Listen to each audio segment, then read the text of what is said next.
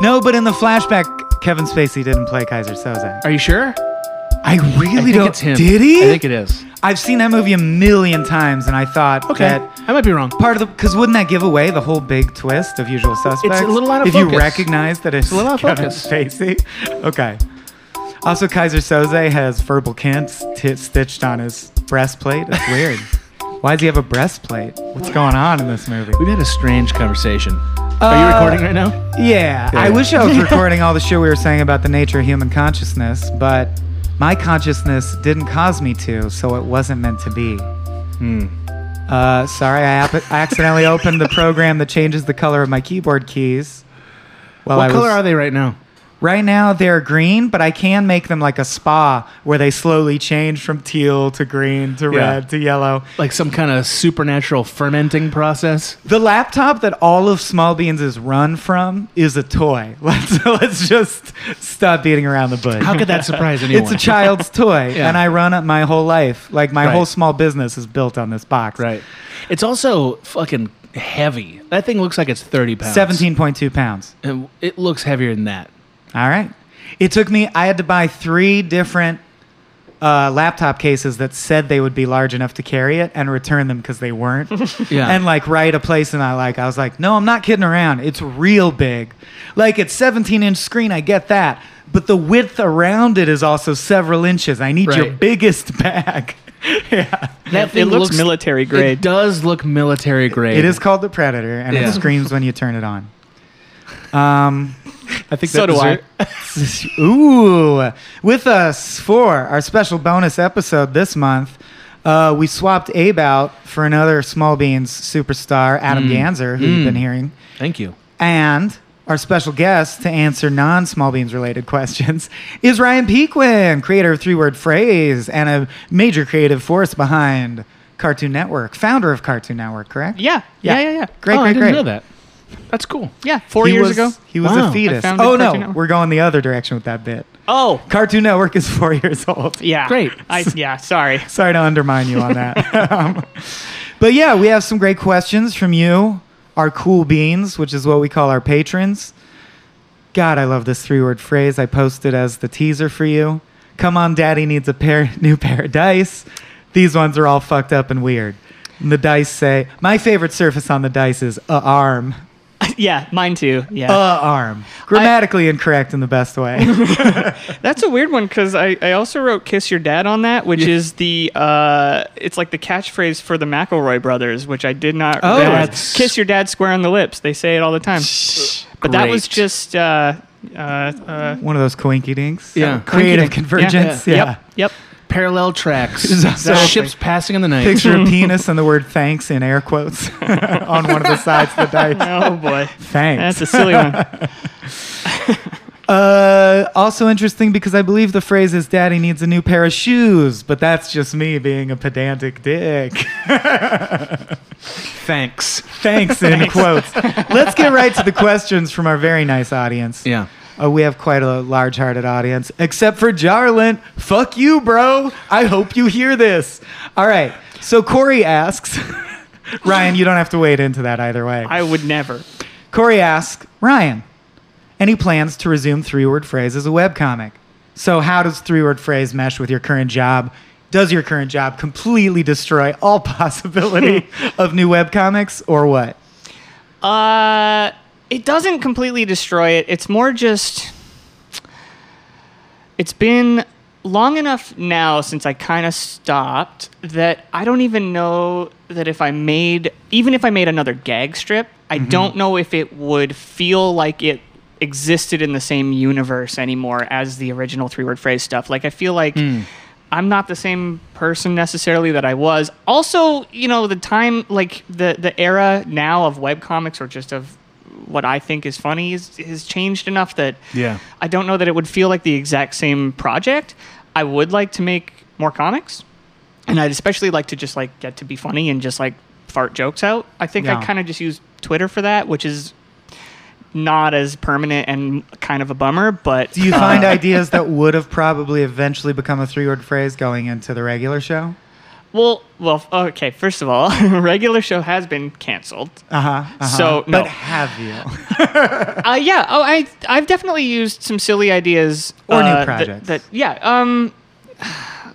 Less than I'd like. I feel like my brain space is not in the. I'm not in the same place. I don't sit down to come up with a gag and come up with not as much as I used to. Not as much as I'd like to, for sure. Yeah, I found my brain is really good at coming up with whatever it needs to, but it takes some time for me to set it on what it is. So I used to write for a satire paper, and after a few weeks of pitching those, my brain came up with 3 or 4 headline ideas a day. I never think of a headline joke anymore. Right. Like you switch it over, so your brain probably comes up with longer form narrative or scene jokes or character jokes. Right. And I gotta say, I just admire the comics I admire so much more because I've never had the ability to get my head in the place of yourself or a Far Side or a Perry Bible Fellowship. I cannot think of jokes that are just we're in, we're out, 2 panels, 1 line of text, hilarious. It has an amazing concision to it that I really admire. Yeah. And I wanted to ask, was that an effort? Or was it a little bit of an effort and then you found your brain just coming up with them? I mean, getting in and getting out was kind of it's just the format, first of all, because it was I wanted to be funny, but I didn't. Before I made 3-word phrase, I'd never written a joke in my life. I'd never even made any attempt to be a specifically funny person aside from in conversation. Never, ever. And I think that's part interesting. of it, part of the way 3-word phrase came about was the original thing of it was a friend actually basically dared me to make a gag strip, one single strip, and he gave me the idea for it, which was Anxiety. So if you look up the one where Barack Obama wants to shake hands with the sweaty guy, that was the first comic I ever made. And so the concept of 3-word phrase for the first while, the first few months, was literally I would sit and get an idea and then write out the first thing that came to mind. Wow. I think you had a process, because a process can help if you're this is how I'm gonna do it. And that was, I think my process was largely to avoid feeling bad if it didn't work. Yeah, sure. It's I didn't even work that long on it. I just kind of threw it out there, so whatever. But I think that's where part of the the feeling and tone of 3-word phrase came from, was just kind of tossing out ideas and seeing if it was funny, or sometimes even just avoiding a punchline. And a lot of my earlier strips, I think, sort of show that more than later strips. Later strips, I think, are more like what you're talking about, which is set up, punchline. Like a 3-word phrase, if you will. Like a 3-word phrase, because it kind of had to evolve after a while. But at first it was just literally just, I want to be making something, and I need something today. And I so need here's the something thing. Yeah, and that's a great way to start. And I kind of was okay at drawing, so that was where. That's why it's a comic. Well, I've seen you post art on Twitter. You were headed in a fine arts direction already, right? But you hadn't done a comic before. That is really interesting. Did you? Because I dreamed of being a comic artist, penciler. Sure. And now I'm whatever the fuck this is. What did? Before you got diverted, not saying you're unhappy with your life choices, but what did you imagine you were going to be? What were you aiming at before you ever started 3-word phrase and then got into animation and all this stuff? Holy moly, well, I mean, after graduating high school, in high school, I was always the kid that could draw. Yeah. Which in high school means nothing. It just means you're slightly better. You've paid a little more attention to that than anyone else, because no one draws. Right. And so that was my thing I was good at, I thought, in my head. So I thought, okay, and I come from a small town and don't know anything, so I went to fine art. Fine art was not at all remotely close to what I thought I wanted to do. What I really wanted to do was illustrate, it turns out. Fine arts is not illustration. I mean, you can put them in the same place. Illustration can fit in there. But did they not have classes geared toward being a commercial magazine illustrator or anything like that? Close. When did you find that out? Right away. Ugh. Jumping Did you in stick and it out anyway? Yeah, I mean, I thought, for a year, only for a year, and I jumped in. So you are a dropout. I just want that on the record. Absolutely, of several things. Well, and that's how this works. Is at first I wanted to do that, and then I found out they don't care if you can draw well in fine arts. It does not matter one bit. What do they care They about? want ideas. It's just about conceptual showing a concept in an interesting way that no one else has done. And I learned to value that, but I wasn't good at it. I think back on my fine arts projects, and they were oh my God, they're so embarrassingly bad. So I quit that. And then I thought I'd be a writer. So I joined English, which is also not what you do to be a writer. Right. So I quit that. And then I went into design, which I finished. You get I real did good finish at that. reading, though, as an English graduate, I can say. Very good at reading, which I'm still quite good at, to be honest. I can read like nobody's business. But then I went into design. I thought I would do design because it seemed like sort of the middle ground between illustration and like coming up with ideas, and also that you could actually like do it as a job. Yeah. But then, I mean, I left that and I did some illustration and stuff, some commercial illustration, which I thought would just be the rest of my life. And then got asked to make a joke, and then the fact is, like, the instant two people were like, "Hey, that's a funny joke," I was like, "Okay, that's now, it. dude, I'm good." I like need this the validation dopamine forever. flooding my body right now has just sent me Oh. over in this direction. Fans do mean the world. It's true. Yeah, it's true. And it was like I always wanted to be. I always wished I was like the class clown and stuff, and I never was. So the instant someone was like, someone passed around a comic or a joke, No, I was you're like, funny. what else You can I just- even do? You just didn't know you were funny yet. Yeah, not really. So yeah, I went through a lot of different stuff. I mean, I didn't get work at Cartoon Network till I was like 30. So I've gone through my whole life just flailing around trying to find the thing I was good at. And I still don't have work at Cartoon Network. I didn't get it till I was 30 either. Yeah. Cracked? Did you start Cracked at 30? 32. You did have a successful 31. career before that, though. Yeah, sure. Sure. That's true. Okay, this is depressing me, so I'm going to go to the next question. Corey finishes by saying, I've never learned as much about trepanation as I did from you, Ryan. And I haven't learned anything since, which offends me greatly, because we have made available for free our feature film, which we worked very, very hard on, which is a horror comedy in which the killer trepanates all his victims. So, Corey, if you haven't seen Kill Me Now, watch Kill Me Now. Corey also asked, Michael, what's your favorite Sonic game, my fellow hedgehead? I feel as though I haven't heard this asked before, but could be ignorant. Mine's Sonic 2. Sonic 2, I think, is the gold standard. We're going to talk about this at length in our Sonic CD episode. Sonic CD has the special place in my heart because very few kids had the Sega CD, so it just felt exclusive. I think it does have good level design, but as an adult, when I go back and play Sonic 2, I'm like, Sonic 2 is even better. It's true. I see why it's the gold standard. It's the level design. But also, I really like Knuckles. I like how Knuckles introduced a new way to navigate and really refreshed the playthrough.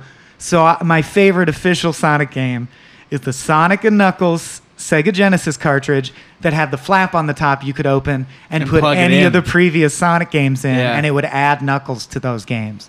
Yeah, yeah. What? Right? Sega Ryan had a couple didn't of things know like this that. existed. Blew my mind. Isn't that fucking Yeah. awesome technology? Yeah. Yeah. That's crazy. You could plug the old Sonic 1 cartridge into Sonic and Knuckles and then play as Knuckles or Tails. It was nuts. You plug the Game Genie into that, you got a gaming stack 8 inches high, my friend. I don't know if that's good. Sega but had a lot of those add-on. the 32X was Yeah, a they whole had a lot of system that that just stuff. plugged into the Genesis. Yeah. Yeah. Adam and Michael, thoughts on Henry Cavill as Geralt for the Witcher movie? Bad. That's I don't- a bad decision. I think The Witcher is a bad franchise Oh, as games. Oh, no. Which we'll have to argue about on a later episode. Yeah. And That I know really you surprises like me. it. Yeah. So your opinion matters much more. How do I you, just think he's. I mean, I said this on a Hypecast, but like, I don't think anybody should be Geralt if they're not a gruff son of a bitch. if they don't seem 1,000 years old. Yeah, if they're not like emotionless and sort of like smarmy a little bit and like just a Bruce Willis type guy, you know, like one of Kirk those like Douglas. Still available, my friend. 101 years young. Right. What would you think of Ron Perlman? Not handsome enough? Definitely not handsome enough. So that's what's interesting is when you say gruff, I think of like Tom Waits, Ron Perlman. His Have you voice played is Witcher, gruff. Ryan? I have not. A tiny bit. All right. But he's like a million-year-old, not a vampire, but he's like a million-year-old, being Yeah. that fucks everything. And it's just really not gruff. a million. He's like a couple hundred years old. I don't give a I shit. know you don't give a shit. You know who the closest The approximation important really point is? is he has sex with all the girls and then draws cards of them and saves them in his little booty pouch. But who should all it be? of that go? Clint Eastwood. A young Clint Eastwood is a perfect. No, Geralt. alive now today. Like they're gonna make it now, man. But that's a great answer. But I'm upping the stakes. That's fair. Hugh Jackman. Okay. What about Tom Hardy? And I'm thinking of Bronson. I'm thinking of his performance in Bronson. Tom Hardy could do it. Yeah, he could do it. Tom Hardy has a feeling like there's something cruel in him. I'm not. I hope we don't find out. I'm not That's judging true, the man. yeah. I'm just saying he has that feeling. Which is funny because his social media is all him like cuddling with dogs. He's and a stuff. doll. It's really Is that cute. what it is? Yeah, he's adorable in real Okay, life. well, that's I neat. love. You follow Patrick Stewart? No. He just posts him with cute dogs and like nice old man stuff, like drinking tea in his socks and sandals. So he'll even be like, "Go see Green Room. I play a really mean Nazi." It's like a mastiff licking his face. Right. He cannot be adorable. He should only be allowed on boats, except for when he's working. Like he should just live on a boat all Or the time. starships. Yeah. Yeah. You know what? I think you're right. I think that's the right zone. Tom for Geralt. Hardy Tom nailed Hardy. it. Yep. All right, Zach Barry asks, first for the Small Beans crew, but Ryan, if you have an answer, I don't know if this will apply to your life. I haven't read it yet. What inspired Small Beans? Okay, this won't apply to you, Ryan. Heads up. I have some thoughts. To get into the Love internet it. comedy game. Well, I'd be interested. Well, you kind of just gave that story Yeah. from your point of view. Yeah. What events unfolded that led you there? I wanted to make movies. At the time I graduated college, making web videos was a way to get into that. For many of our coworkers and contemporaries, it has been. Maybe it will be for me too someday. I'm still plugging away. I make no illusions, I think, to the audience that I want to write and direct movies eventually, or at least write them. And so the answer is because the opportunity presented itself. It was a way to start making video immediately, even if it wasn't features. Yeah. Adam? I didn't get into internet comedy on purpose, but I got into filmmaking on purpose. Internet comedy, I got into it because somebody offered me a job to be a director for money, and their content wasn't bad. It was good. And I had made some comedy things, not very much. So I did it. I mean, like, because I'm a filmmaker, that's what I do, and that's what I care about. And for a long time, it was a good opportunity. And but I don't feel beholden to being a comedian at all. Sure. I could, but I don't. I don't make my own comedy content because I don't care about that. Oh, man, I always wanted to write super dark science fiction short stories and sell them to magazines, but that's not a real job anymore. I care. It stopped being in 1962. I just care about. I care about telling stories that I like. That's it. Yeah. They can be funny, but they don't have to be. You know, I'm not. That doesn't matter to me. That's true. Yeah. You've I never thought- been that funny. Never been that funny. No, never. I thought I was going to make more serious stuff earlier in my career. I have like one short story that's just like a straightforward Yeah. narrative thing. I think just I got more of a reaction from my comedy than my other stuff. So Yep. I think almost every aspiring writer who's 19 thinks they're going to be like Michael Chabon. But a lot of you are going to write Simpsons episodes, and that's good too. So fuck yourself. Well, and also, you'll have done a lot with your life if you write a Simpsons episode. That's true. That's not easy to do. Hey, I feel, honestly, because I do see the person I am and my identity, I happen to view it as a total happenstance of like, my identity feels separate from any aspects of my personality, which is a fucking weird thing to say. But I just feel lucky to have been born with a mind that can create good shit. Like Adam was saying, I don't care if it ever takes off beyond me being to pay the bills. Like, I know the shit I write is good, to me at least. And I'm grateful that I can sit down and shit comes out of my brain that I go, that's cool. And so honored that, like, I don't know, many of our, subsidiary positions, not to like diminish, but beneath director, like DP, cinematographer, producers, we've gotten producers and cinematographers, Nick Lazo, Michael Cox, who are way more skilled and accomplished than we deserve, honestly. Like, they could have left us for greener pastures. And it's just so gratifying every time, like, Michael Cox comes to work on one of our stupid sketches for below pay that he deserves. And it's like, yeah, but your shit is funny, so it's fun to film it because it's good dialogue. Like, yeah, I got 6 figures to shoot this feature, it sucks and no one's going to remember it. And it just means a lot to me that means a lot to them. So, Yeah. hey, please stay fans. Zach Hudson asks, no. Zach Berry. Ooh, 2 Zachs in a row. Zach Berry with the second question for Ryan. What is the hardest part of creating a webcomic, which you don't do anymore? Well, I mean, just as far as the hardest part is always just writing. It's finding something that opens up avenues to even becoming anything. I have a really bad habit of just sitting down to make something with no ideas beforehand, and it never works. That's a good habit I wish I had. I can't do it, though, is the Okay. problem. Like, the thing I would do is I would crowdsource just words, single words on Twitter. And then as I scan through the words, I would find one, like, I had to give myself some stuff where I can scan through it and let my brain focus in on something that might become something. The high school improv team strategy. yeah, I Can I basically- get a word from Yeah. the audience? Yeah, that's funny. Oh boy. Ugh. Well, I mean, that's what I had to do, and I don't know. Coming up with stuff out of relatively thin air is really, really hard, and I think that's maybe partially why I don't really make comics anymore. Is like working in TV. You get given, like working on regular show, we were Right, given right. outlines, and outlines give you this basis to then take that and then write dialogue and write jokes and come up with something based on, like, that's why I'd rather sit in a room with other funny people and riff jokes. Yep. Oh, yeah. Doing it alone felt insane sometimes because it's like, Chris Onstad talks about this, where it's like he would sit for like 8 hours and write one single Akewood, and it's like, that's how it, and I would do that, and I was doing 3 panels because Yeah. you don't, And he's you don't done have his like, anything. this is 5 panels of cats talking. Why'd it take me 8 hours? Yeah. Because you have no feedback, you have no idea if it's funny. Right. I still to this day I'll read through my comics and be either hot or cold on whether any of them are funny or not. And like when you're in the middle of making it, it's even Sure. worse. Like you'll It put can- stuff it's out just like, confusing, I don't yeah. know.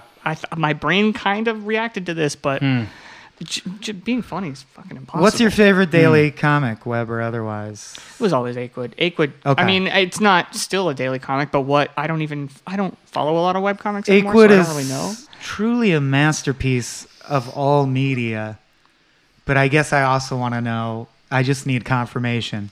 You like Calvin and Hobbes, right? Oh my God. Okay, good. Calvin and Hobbes is. I haven't met anybody that hates that. I've never Is met there anybody. who's like, nah, didn't care for it? Yeah. You've met somebody like that? No. I would say Calvin and Hobbes was like one of the most formative things in my life. My Yep, entire me that too. formed my brain. It definitely was like Calvin and Hobbes was first, and then The Far Far Side. Side. Yeah. And then after The Far Side was Life in Hell by Matt Groening. Ooh. Yeah. Did you see the Far Side animated movie that only I have ran once not. on CBS? I have it on VHS. I should give it to you. Absolutely watch that. That's It's funny. crazy. The Yeah. Far Side Hard to find. was this interesting thing for me because it was like funny to me even when I had no fucking clue what the joke was. Yeah. Like I was like 7 reading them and I'd be like, I don't know what he's saying. Yeah, I have yeah. no clue, but I think that this is funny. That cow's talking. He's got a cowboy hat Also, on. like, why is Exactly. everyone a middle-aged, like, wide as 2 doors? Why is this You a know, like- panel about the Olympics, but Right. everyone's overweight anyway? Right, exactly. His drawings are funny. Like, they're They're great. intrinsically funny. I great. think it was like my young brain was like, okay, humor is not just stuff that I understand. Like there's another tier to it that I can aspire to Yeah. at some point. I wasn't putting it in those words at the time, but I think that's what The Far Side was, where Calvin and Hobbes I tended to, you could follow it Get more it. easily. Yes. Not all of it, but yeah. I think it's The art's interesting just so that beautiful. your comedy is such a individualized experience. Because for me, being funny is usually not something I'm doing alone. Right. You know what I mean? Like, being funny is almost always a social activity in my experience. I think writing a sketch, a series, I think writing a novel is easier than writing a webcomic, for me personally. yeah. Which I don't think people who haven't written probably understand, but like the shortness makes it so intimidating. You have to Yeah. be perfect. which is why I gave myself that silly the out when I started making it. Was like if people didn't like it, I could be like, well, I just shat that out. Yeah. Who cares? And then as it became, once I knew people would like it, Cared about it. Yeah. I the think weight settled on your shoulders. a little bit. Yeah. I don't even know that I wouldn't even say I necessarily got that much better at it or funnier. It's just my brain was like, okay, now I have to write real jokes. But I think there's something about being expected to deliver Yeah. comedy that teaches you a lot about A, what's funny, and B, what your go-tos are. These are Yeah. the things I go to. Like, Yeah. I like these 7 kinds of things. Yeah. And every comedian and showrunner, you can see that in them. Definitely. And then it's how do you go to those same 7 wells and not repeat yourself over and over and over again, which is why I only have 300 comics. Because it was Right. like after a certain point, you're like, oh, that is funny, but it's the same. For a while, it was like I was doing the Akewood thing.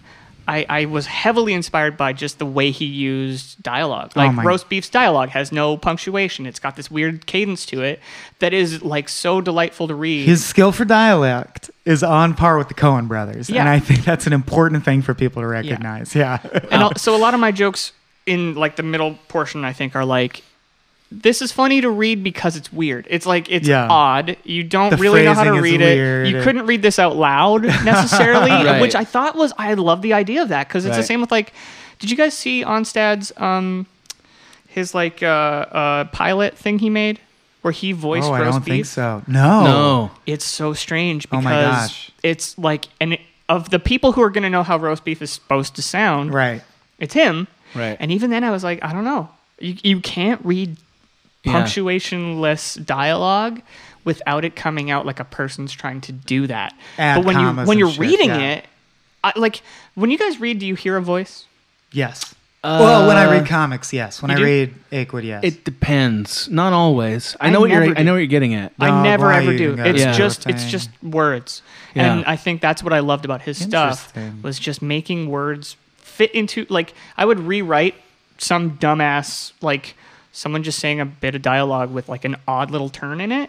Yeah. And I'd rewrite it 500 times because it had to be exactly. Oh, I do hear voices that I create. Like I could imitate what in my head each of the characters sounds like. I feel That's like the interesting. more distinct they are, the more a voice becomes like manifest. Yes. But like for instance, when I read Ernest Hemingway, who I understand everyone reveres still, like I think he writes the kind of prose that defies having a voice in some ways because it's so terse and not. yeah. Right. It's just You words. know, like yeah. some people do that, and then Sure. there's people like Faulkner who don't.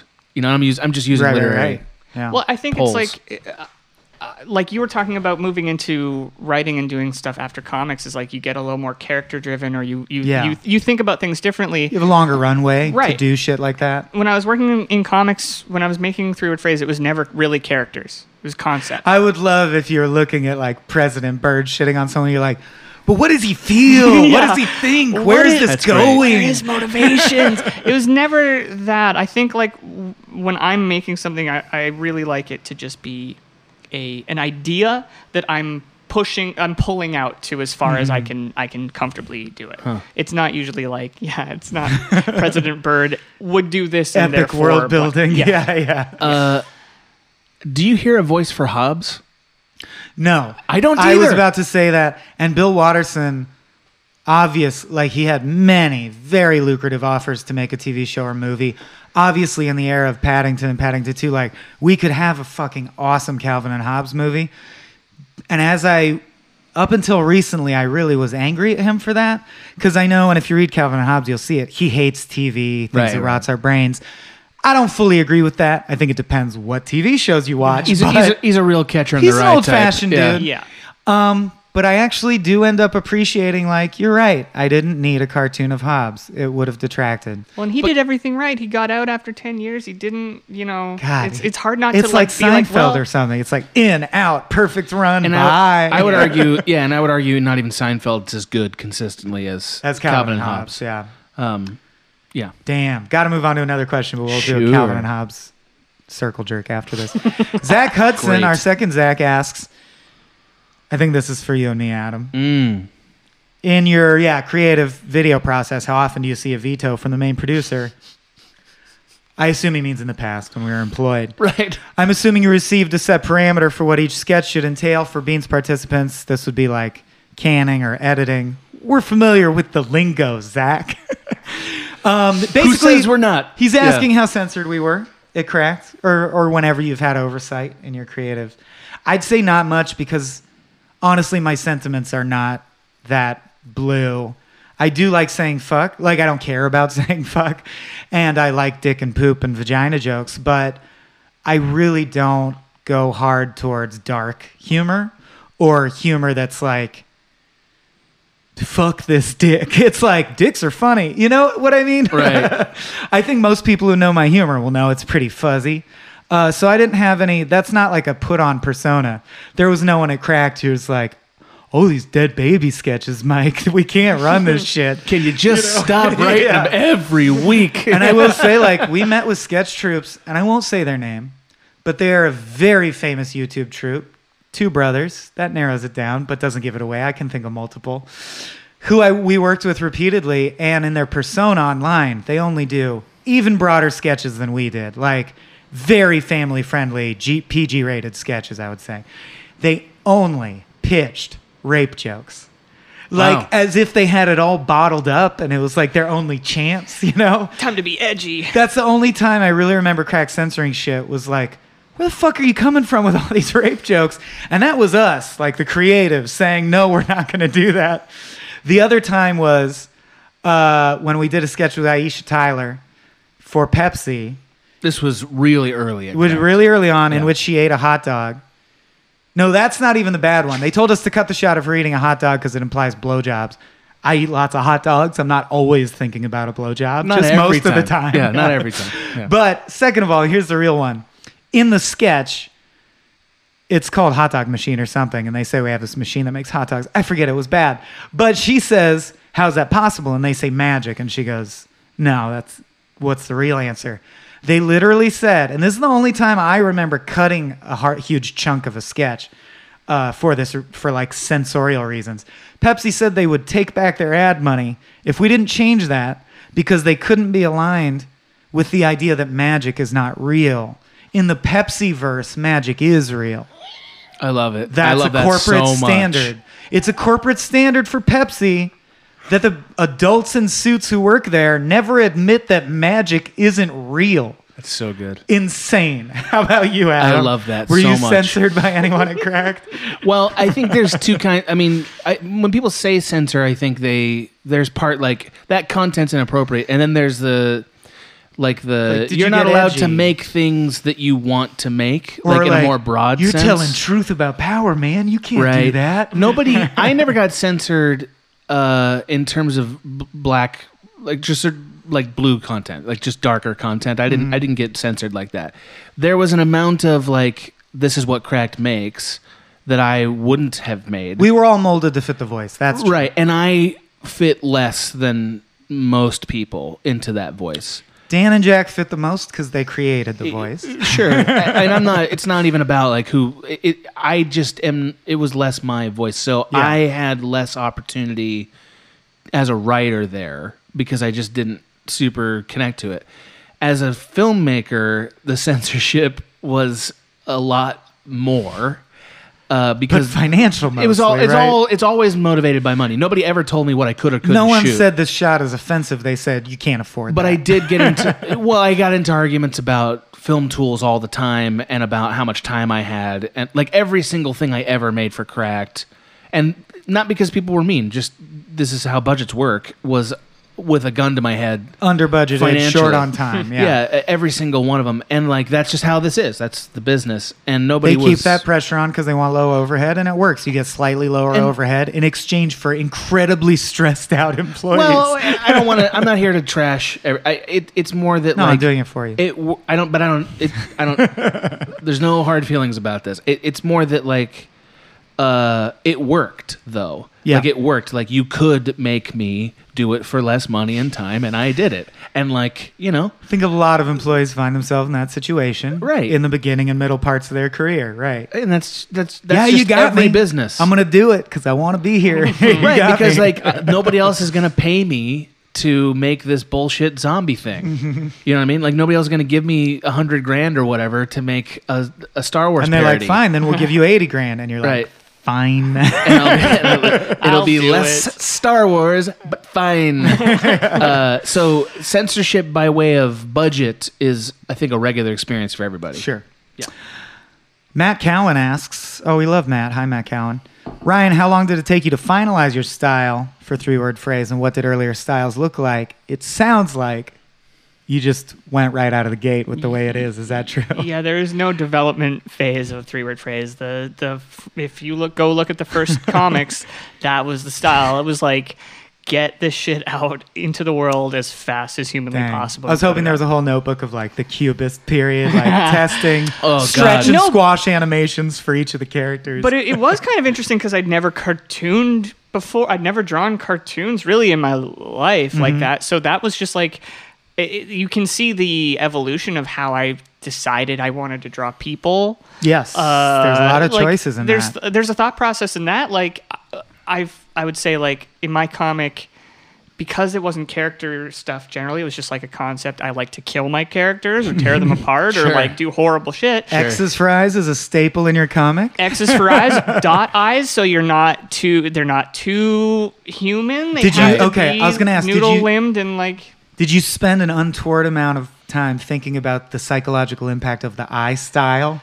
Well, kind of. Because I think every Yeah. comic artist I've talked about, it's like, do I want the oval eyes with a pupil? Do Yep. they have an iris? Are they Yeah. just the dot eyes? Calvin had vertical circles with no filling. Yeah. What does that mean? Is that why that comic was so good? The eyes are very important. I think just giving with the way I wanted to be funny, you had to have distance between you and what was happening to Yep. the More- characters. yeah. If you are like feeling bad for my cowboy that's getting shot in the head or whatever, like that's taking away from the comedy of it experience. just being the idea, like, isn't this a silly thing if this Yeah. were to happen? Right. Yeah. So I remember being like, oh, maybe I should draw it like a little more detailed or a little more like this. And I was like, no, because then you'll care about who this is. And I kinda can't do panels where their brain is splattered. Yeah, it would for be real. weird. Like, yeah. Did Yeah. you think of, or I'm sorry, I imagine you've read Understanding Comics? I never have. Ooh, so fucking good, especially the part about eyes, realism versus non-realism, how it affects this human psyche. Sure. Our bias for seeing human faces and things because of the way our brain's wired. And fucking, like, it goes into why Tintin is the smartest drawn comic ever, and it's very persuasive. Hergé is like a big influence on my art. I think style. Tintin's cool. fabulous. The clear The lines story can be a little dry, but it's a great comic if you appreciate comics. I mean, it came out a long time ago, so it's Yeah. starting to feel old-fashioned. But I just like the boldness of that take. You know what I mean? Tintin's the best comic. I'm out. But like, it's the best because I can prove it by the way it's drawn. That's- It's like, yeah. all right, here we go. and I'm into the that. 5 pages explaining it, you're like, yeah, man, yeah. That's interesting. I'll have to read it. Or like it's the most strategically sound art style for what it was trying to accomplish. And by learning that, you learn what all those tools are. You know what I mean? Like he goes through, Tintin has this kind of eyes because it does this, not this kind of eyes or this kind of eyes. And man, for anyone who's interested in drawing comics, the tool bag is really like, yeah, that's useful Oh, that's info. really interesting. Yeah. I'm trying to think of. Detail level of backgrounds, Yeah. when to use just like splashes and gradients as your background versus a realistic Yeah. background. There's a great lot to advice in that thing. Yeah. Swain, was it George Carlin who converted you into being a sun worshiper? No, I am a devout sun worshiper. I was converted to that religion by looking at the fucking sun. Yeah. That's all I needed. Like his regular pupils and irises, those are contacts. It's a Yeah. white blur back Under there. here, it's Yeah. just acid level of dilation Yeah. with sun pouring in unfettered. Yeah. Brian Harrington asks, I was trying to remember if I know Brian Harrington, but I don't think I do. Sorry, Brian, if I do. After Vonneguys and Coen Brothers, what would you like to do next in the Examine an Artist in Chronological Order podcast series? That's a question for me, because me and Abe host that. We have no ideas. We have plenty of time to figure it out, because Coen Brothers still has 13 more episodes to go. I got some ideas. I really would like to do the whole Hitchhiker's Guide to the Galaxy series, but I would want to do it with Alex. He can't work with us unless until Crack does fold, because he's one of the few people still employed there. So I'm kind of saving that for Alex Schmidt. But of course, there's other great artists we'd like to cover. Maybe every Onstead storyline. I don't know. Oh boy, that's an interesting chronological. Yeah. Also, I don't know. A webcomic might be too sparse to turn into an hour-long analysis podcast. Yeah, I mean, with that Of the attitude, Ryan ones, has of a the face ones, saying he could do Achewood, it. you can really dig in. Kinda can. There's enough characterization in Achewood. Cartilage head. There's a lot to unpack Yeah. psychologically. or even just Onstad as a writer. all I mean, the like blogs, his the evolution recipes, his is paintings. I own an fascinating. Onstad painting. I'm very proud of. Yeah. All right, Ryan Bodish asks, you guys have must-sees and must-reads, but are there any particular meals that you think no one on earth can die before trying? Mine is kimchi because it's so unique. That seems like a quick That's a answer. Let's great just go question. around the horn. Yeah, that's great. Get to know you question. Icebreaker question. I think you have to have some kind of sushi. It would be weird if you never had any. Oh, I see. I just think it's a really unique food. Sure. And it's also a really well-made food. If you get well-made If you get well-made sushi, right? It shows off its well-madeness. I'm going to go with long pig. Just look it up. It's amazing. You can order it on the deep web. That's long pig, a.k.a. cooked human meat. No, I'll go with... I will say, and I know this is stereotypical, but it's goddamn true. If I could only eat one thing for the rest of my life, it would be a bean and cheese burrito from La Posta de Acapulco on Campos Road in San Diego, California, specifically Spring Valley neighborhood. Yeah. Best meal on the face of the planet You Earth, love if you that. ask me. Yeah. I've set several scenes in my new screenplay at that restaurant. And it doesn't just say interior Mexican restaurant. It says interior La Posta de Acapulco, Campos Road, Spring Valley, California. So that's where we're Hopefully they filming say it. yes. Yeah. Hopefully they say C, yeah. Is that problematic? I don't know. All right. You can always change We'll it. ride with it. You can always cut it. Nope. No, I can't. I honestly, I'm struggling with this answer really hard, and I'm not even sure why. Not I a just food like so fan? many different. No, I love food, okay, but okay. I like such a broad spectrum of food. I can't think of anything that like you have to. Not a music have. guy. Don't like food. Nah. Water sucks. I kind of think sushi is like coming from a small town. I Sure. don't know. I never tried it till I was like in my 20s, and it's if you've never been exposed to anything, it's very strange. It in is. quotation Have you had marks. Ethiopian food? I don't know if I have. I don't know if I have it either. Ooh, you guys, we're in Yeah. LA. Go to Little Ethiopia. Okay. There's a lot of great restaurants there, but I'll shout out Meals by Janae is one of my favorite places to go. GENET. If you live in the LA area. Enjoy the sights and sounds and tastes, Hey, my man. friend, of the city of angels. And if you've never had Ethiopian food, there's a reason that like worldwide polls of chefs, like 5-star chefs and shit, or 3-star Michelin chefs, they always vote Ethiopian food as the best like I need to see these polls. version of food. This is some Fox so News polling fucking right good. here. If you go to Meals by Janae, order What? the sampler, Yeah. and do eat the greasy, soggy piece of bread in the middle that you'd think you wouldn't eat. It's the best bite. Okay. That's that. All right. Great. We're gonna have to do this.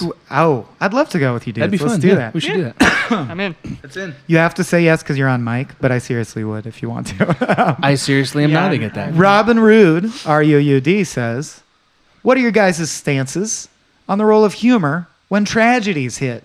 Is it a great way to cope, or have we stopped taking things seriously? You mean, what is the current role of comedy when tragedy hits? Ooh, good point. I think it changes based on Is what he's asking. day by day. Yeah, it changes. Ooh, No, that's tough. Robin, either way, who knows? Oh, Robin. I'm But sorry. I think Robin definitely means current. Right. When a tragedy happens, can you joke about it immediately? How do you joke about it? For me, it's always a matter of how the joke is structured. Because if there is something bad happening and there's people at fault, humor about it is one of the best ways to get in their face, convince people of your argument. But you have to understand the underlying structure of satire, and it has to be like painfully clear, or I think you're in a lot of trouble. right. Barring cruelty, because I think there's a place in comedy that's cruel, and I think that I don't like, and I never will. Barring that, I think that comedy always has a place at every moment in every conversation, but not always an audience. Like, the day that September 11th happened, to take an example, probably wasn't a big audience for jokes that day. You know what I mean? But like, not that it's zero. But it might not have There been could zero. be one guy who would have laughed. And what does or- that mean? I don't know. And I don't mean cruel laugh, like enjoying the pain of it laugh. Right, That's why like I made you that. could make a gentle joke that they would commiserate Or with. and one that's laugh. like, let's alleviate this horrifying sadness, because With for, silly humor. for most Yeah. people, comedy is a diversion, and it's like a reboot in the middle of trauma. I think you that's know? what they Yeah. think it is, but I actually think for most people, comedy shapes all their opinions, and they just don't realize it. Well, I like to think that's I think that's programming that Yeah. does that. I mean, Drama can do it too. Yeah, it's anything. Well, Media does it. but comedy is the thing that you're going to take around to your friends and all like communally enjoy. Like, I'm always fascinated with the fact that people gather together and joke at each other in this sort of like weird social send-off way. I've tried to but you don't really see it as a narrative function, but that's how we do it. I think It it is, gives you the though. opportunity to talk about darker things in Right. a way that's approachable and not. You can, if you can joke about something horrible that happened, Right. without it being a cruel joke. I mean, everyone can kind of commiserate and actually understand it and come to terms with it. True. And it maybe not in a better way than if you're just Right. being serious about it, but in a way, Yeah. like where a lot of people would just not talk about something or would not. What- I saw jokes about September 11th on September 11th. By And the what way, was it I like? recall this. It was a different Live? time.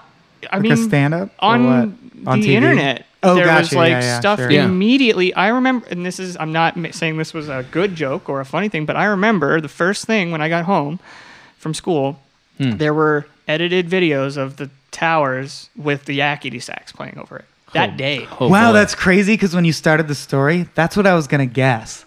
Oh, really? Meaning that's the laziest possible comedic thing Also the you first. could Yeah, do yeah, to it. Also Yeah. the first thing. But Yeah. at the time, I remember like there was a big, weirdly positive reaction. It was like people taking such a far step back that they couldn't be horrified by 'Cause they it. had Almost to, like or- that yeah. like that still exists, but not in the same way now. I think where it's just like putting a wall down in Right. between you and the thing, and being like, But if That's there was it. a kid I'm there out. whose aunt just died in the Twin Towers, they It's would have not been funny. like, shut that shit It off. doesn't. 100%. I also think comedy is an attempt to control Emotions. circumstances. Well, Yeah, not okay. just us, but circumstances, and that because of that, it's a necessary human thing. Like we need comedy to exert control on a world that cannot be controlled, and those of us who want to have a serious, direct conversation. How many times have you had a really serious, direct conversation with somebody about something that has emotional weight to it? Very few. Often, but I don't think that's normal. I have. I've intentionally launched podcasts to do that. Yes. Where I yes, do it but on most the air. people will do anything to not have Yeah. that. Yeah. Strangers, And when that's you're what I getting feel to like know that them. is. Yeah. Yeah. That's someone being like, I don't want to feel what I'm feeling. This is too fucked up Right. for me to even fathom. I'm going to make it not real. Yeah. And Yeah. I kind of feel like that's what like, I don't know that comedy has that role in the same way now, because that was so long ago, and that was like the infancy of internet forums, and when We still the Cheered culture for- was very different. we still cheered for WWE on its own terms back then. That's how different of a culture we were. Whee! yeah. Well, I think that's real. What you're saying, comedy is like this strange, like I'm going to find a way out of Plato's cave, but I don't have to look at it. You know what I mean? That's like what comedy. It's like backing out of Plato's cave. yeah. Yeah. Awesome. I had something to add, but I think it's slipped away. Oh, I remember. And then he just makes a fart sound. Just the case-by-case aspect of something I don't have the answer to, and as a comedy writer, I always want the answer to, but I don't think there might not be an answer that is correct, and everything has to be fully context-based. But it's true that humor has to cross the line in order to do some of the things it does. It certainly has to flirt with the line. It has to question things. It has to not be afraid to fail. But it's easy with something extreme like, let's say, a pedophilic sex assault joke that you're like, well, that's going to offend most people in the audience, so I could not say it. But things that are even way statistically smaller, like I just guessed it on a podcast where they had a serious conversation with someone who wrote in, and it was like, you used the name Billy in your podcast, and my Uncle Billy molested me growing up. It offends me that you said the name Billy. It triggered me and gave me a whole re-traumatized panic attack. And of course, I think they were right in saying we're sorry that happened, but how could we control that? You know, it's not our responsibility. So the answer, or what's right, is somewhere in between those poles, but I have no idea where it actually lies. Because, you know, if you make a multiple sclerosis joke, if it's clever and not cruel, everyone could laugh in the audience if it's a small audience. But if it's a big enough audience, chances are someone in the crowd has MS or knows someone with MS who's struggling with it right now. No matter how kind or silly the joke is, they're going to be a little offended, or at least like hurt by the fact that this tragedy is brought freshly to their mind when they were trying to enjoy a comedy show. But by the same token, unless you're going to go the children's route and be a Pixar movie, which I do admire, the ability to make jokes that transcend language, culture, everything, how do you make pointed satirical jokes, especially, without someone getting offended? And yet, I would like to go through this life hurting as few people as possible. But I don't know how you do that as a comedian to 100% accuracy. You don't. You can't. You don't. Yeah. But That's not a thing. I do think being mindful and trying to come at something from not the correct, politically correct angle necessarily, but like from a thoughtful angle is where things, like where the line is for me. Like I was watching, and this is a bummer because I really like him a lot, but like Chappelle's stuff. Oh shit! It was his rough. newer stuff. The He goes into trans bit is jokes. super rough. And the thing is, I think Chappelle is very good generally Yeah. at taking a serious topic and then, like when he's talking about racial stuff and earlier stuff, it's like he has such a deep, deep knowledge of all of that stuff that when he jokes about it, he doesn't step in traps. Like he doesn't fuck it up. I don't think Dave knows enough about the trans experience to dive into that and be or the current smart dialogue enough. mainstream American culture is having with trans exactly. people. Yeah. I think that he thinks it's a contentious thing that he can dig into and that he's experienced to whatever degree, but like I just think it's a matter of not being aware enough of the topic that he's talking about to be nuanced, and then it ends up coming across as mean, as cruel, mean-hearted. and I don't think Dave And Chappelle is a cruel-hearted person. I don't think so. Yeah. I think that's the problem. The thing I was thinking was this: he made a point when he quit the Chappelle show that the thing that was bothering him was looking out into the audience and seeing the wrong people laughing at the wrong time. At the wrong times. Yeah. And I think that's what he did with his trans material is he's telling jokes to a crowd that is not particularly understanding or receptive to the trans experience necessarily. Hey, I was at that show, motherfucker. Well, you can see me in that crowd shot. And how accepting are you? I was laughing because it was my place to laugh at that time and place. But I did feel bad when it's funny because so many people writing are like, "Did you know you're in the Chappelle Show special?" And I'm like, yeah, I wish I was laughing at a really good joke. They caught me laughing at a joke I kind of find hateful. Yeah. There you go. Now it's on tape forever. And I don't think that he's meaning to do that. I don't think that's his intention, but I think the problem is if you don't have a full enough understanding of what you're talking about, your jokes are going to come across like you're doing it at the expense of you're punching down. I think comedy should never, ever, I just don't think it should punch down. I don't think that's I think comedy, the point of comedy is to punch up. I can't think of a time it was funny with the colossal exception of like self-deprecation, which I guess is punching straight. Right. But like, either examine your own foibles or the foibles that are bringing us all down. Don't look down and be like, what's wrong with the people who are having more trouble than me? That makes no sense. Right. Yeah. You're a jester. What are you going to go make fun of the peasants? It's not funny.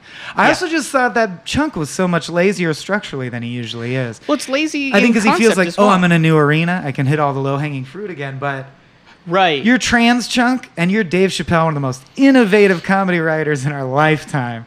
And you're going to mime cutting your dick off and throwing it away. I'm exactly. Like, that's the number one lazy trans joke that anyone could possibly make. It's fucking 100%. It's just not clever. The people laughing at that are not, I don't know. It's easy. I think like too easy.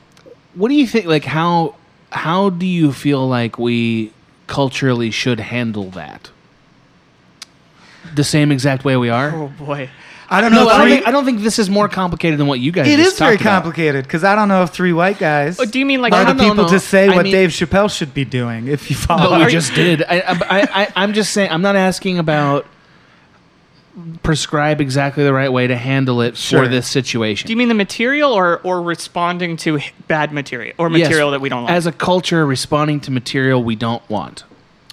What should we do? I don't know. I feel like We 'Cause should there's- we as a should culture, know the we're- answer to that. I But there's know, I feel like factions we're of figuring it people. out. There's factions of people who haven't had comedy that serves them, and even if I don't get it, deserve comedy that serves their tribe. You know, whatever. Okay, so that's a component of the answer. I think it is, but Yeah. I can't possibly sort Yeah. out how much, who has the right to have comedy tailored to them, who doesn't. But I think what you said is right, that we are culturally figuring it out. yeah. You know, and I think we we're have figuring to. out a few things. Like, Yeah. I think Atlanta's carving yeah. out a lot of new comedy space that you're like, yes, It's this not can about happen. This it's is not great. about carving out what is and isn't comedy. It's not about that. It's also not about saying what is and isn't funny. It's not Right. about that either. But I think it is about what's saying what has actual dialogue to have with society that is pertinent. Well, I think that's a component of the unless conversation. you watch an airplane or But I'm whatever. asking, what about what about something that either isn't really funny or isn't really relevant? Sure. What do we do with that? Do we Ignore banish it? them? Do we? Well, but we don't ignore it. That's not what we do. Well, you shouldn't just You be don't. banished for not being funny. That's not. So what do You you talk do about when it. you talk about it? When I Dave mean, I think Chappelle you just has do what one we're doing. special you don't think is funny, and I thought And there were bits that were funny. Yeah. I just thought the trans chunk didn't do it for me and Yeah. offended me. But Yeah. at the same time, as we were just saying, part of me goes like, but is it weird for me to have a right not to be offended? Like, I don't even know if the right answer is, it's mean to be mean to trans people. I stand behind that. I wouldn't be mean to trans people. But is he, quote unquote, not allowed to make that joke and have an audience who laughs at it? I don't know. I don't know the right answer. I don't know. The end. I honestly.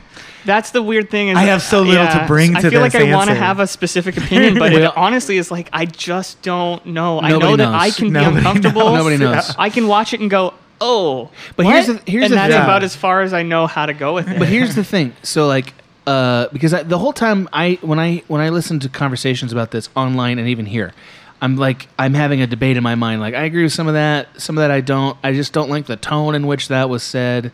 Like, you know what I mean? Like I'm forcing it through me. I'm forcing it through me and my categories, right? We all do this.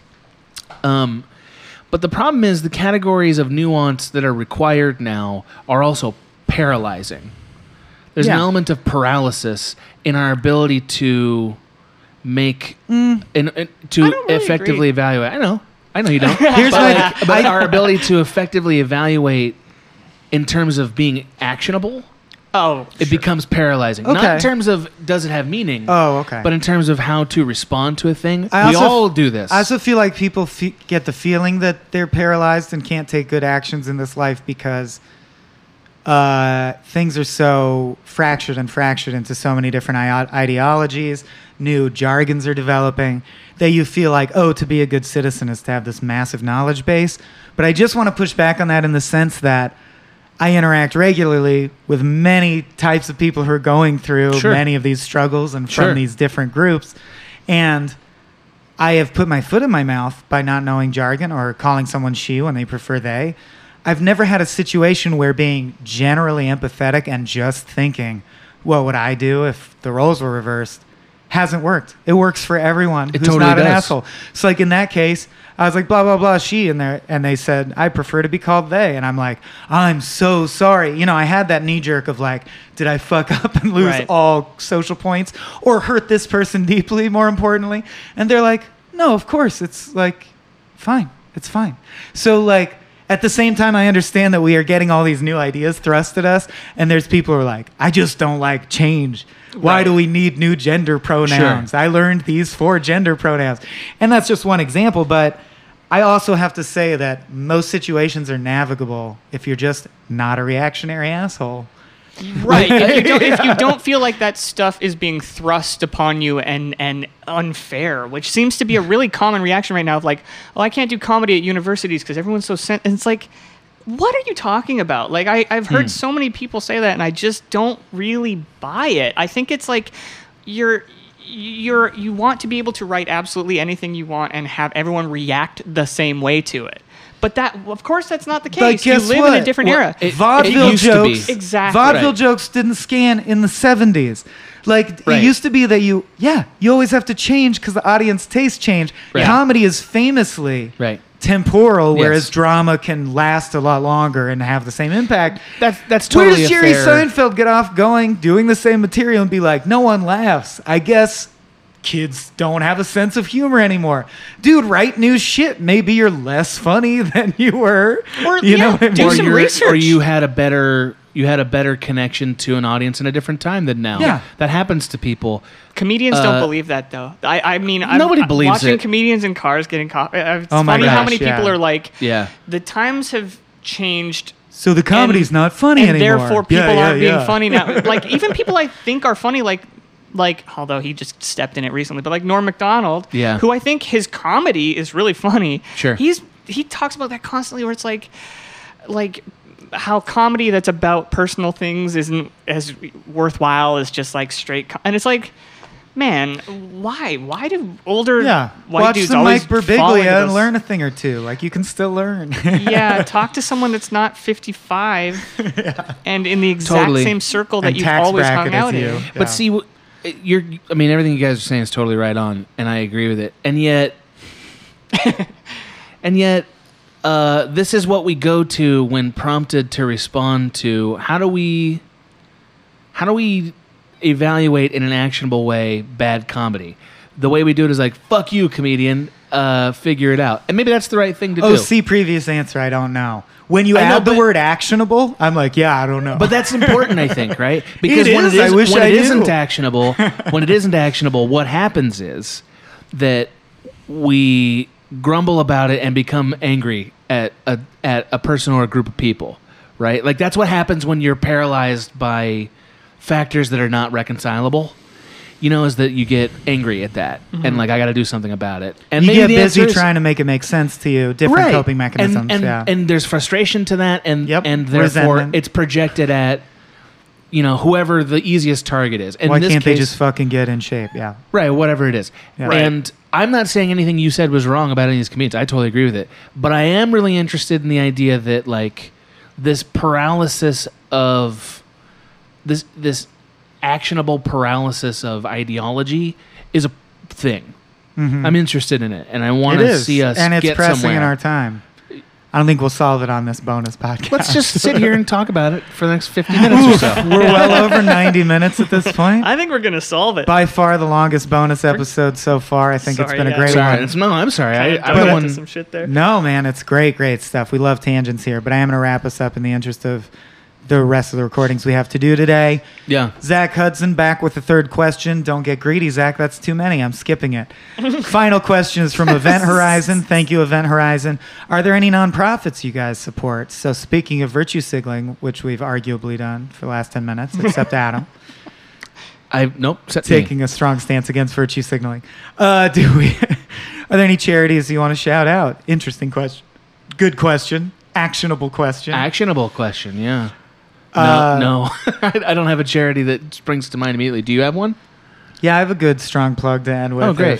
If you guys don't. I don't consistently donate to any specific charity, but what I like to do is find. What a hard, right? Isn't this like a kind of a I know. mean question? This is terrible. Well, What I'm saying is that what I like to do is find creators on Patreon who are broke I do and that. who are making stuff that I find politically important, or Sure. that are Yeah. doing something that I don't see other people doing, or talking about issues I don't see people talking about, and I like to support them Yeah. There you personally go. and send them actual Support cash. some news. Yeah. Some more news. Oh, shit. I just got Cody sued by EW Scripts. Now you did. Some No, more news. He'll be fine. He'll use their computer to thwart Yeah. them. I talked about my actual charity history in like financial charity history on Teresa Lee's wonderful podcast. You can tell me anything, so check out my episode if you want to hear about that. But this is a great chance to plug something that's coming up on this network, which is I've been having a series of pre-production meetings with White People for Black Lives Matter, which is the LA chapter affiliated with Surge National, which is closely affiliated and aligned with Black Lives Matter. So it's looking like things are in process for Small Beans Network to be the official host of the Black Lives Matter podcast. And there is not an official Black Lives Matter podcast. We're talking about getting Patrice Cullors, the founder of BLM, on there as a guest. Honore Brown, a.k.a. X-Rated, the rapper who just got released after 26 years in prison, as a guest. And I think that's really going to be cool. So I do think I've always felt that it is important to try and use humor in writing and implant messages, which is why I have a big chip on my shoulder about movies that are just exercises in. You've seen a million vengeance movies, but this one looks different. I don't care because I think ideas are important. And I think you owe it when you get $1 million or more to make a movie to have something to say. So I do. I'm not unbiased. I want to persuade people. And we're going down that road. We're going to have a pretty politically radical podcast running in the not too distant future, completely staffed by a production team provided by Surge National. So there'll be, in some cases, homeless people who are like working on, well, I'll be teaching them production skills and things like that. So we're trying to use the art to make it happen, amplify important issues, and that should be fun. I love that you're doing that. And I'd be lying if I Very said cool. we're not like also like, and probably Patrice Cullors will bring some listeners in that we haven't had before. Sure. I mean, it's Excited good to to expand benefit the audience. from good things. As always, yeah. It's good for people to thrive when they do Yeah. good things. So look for that. know?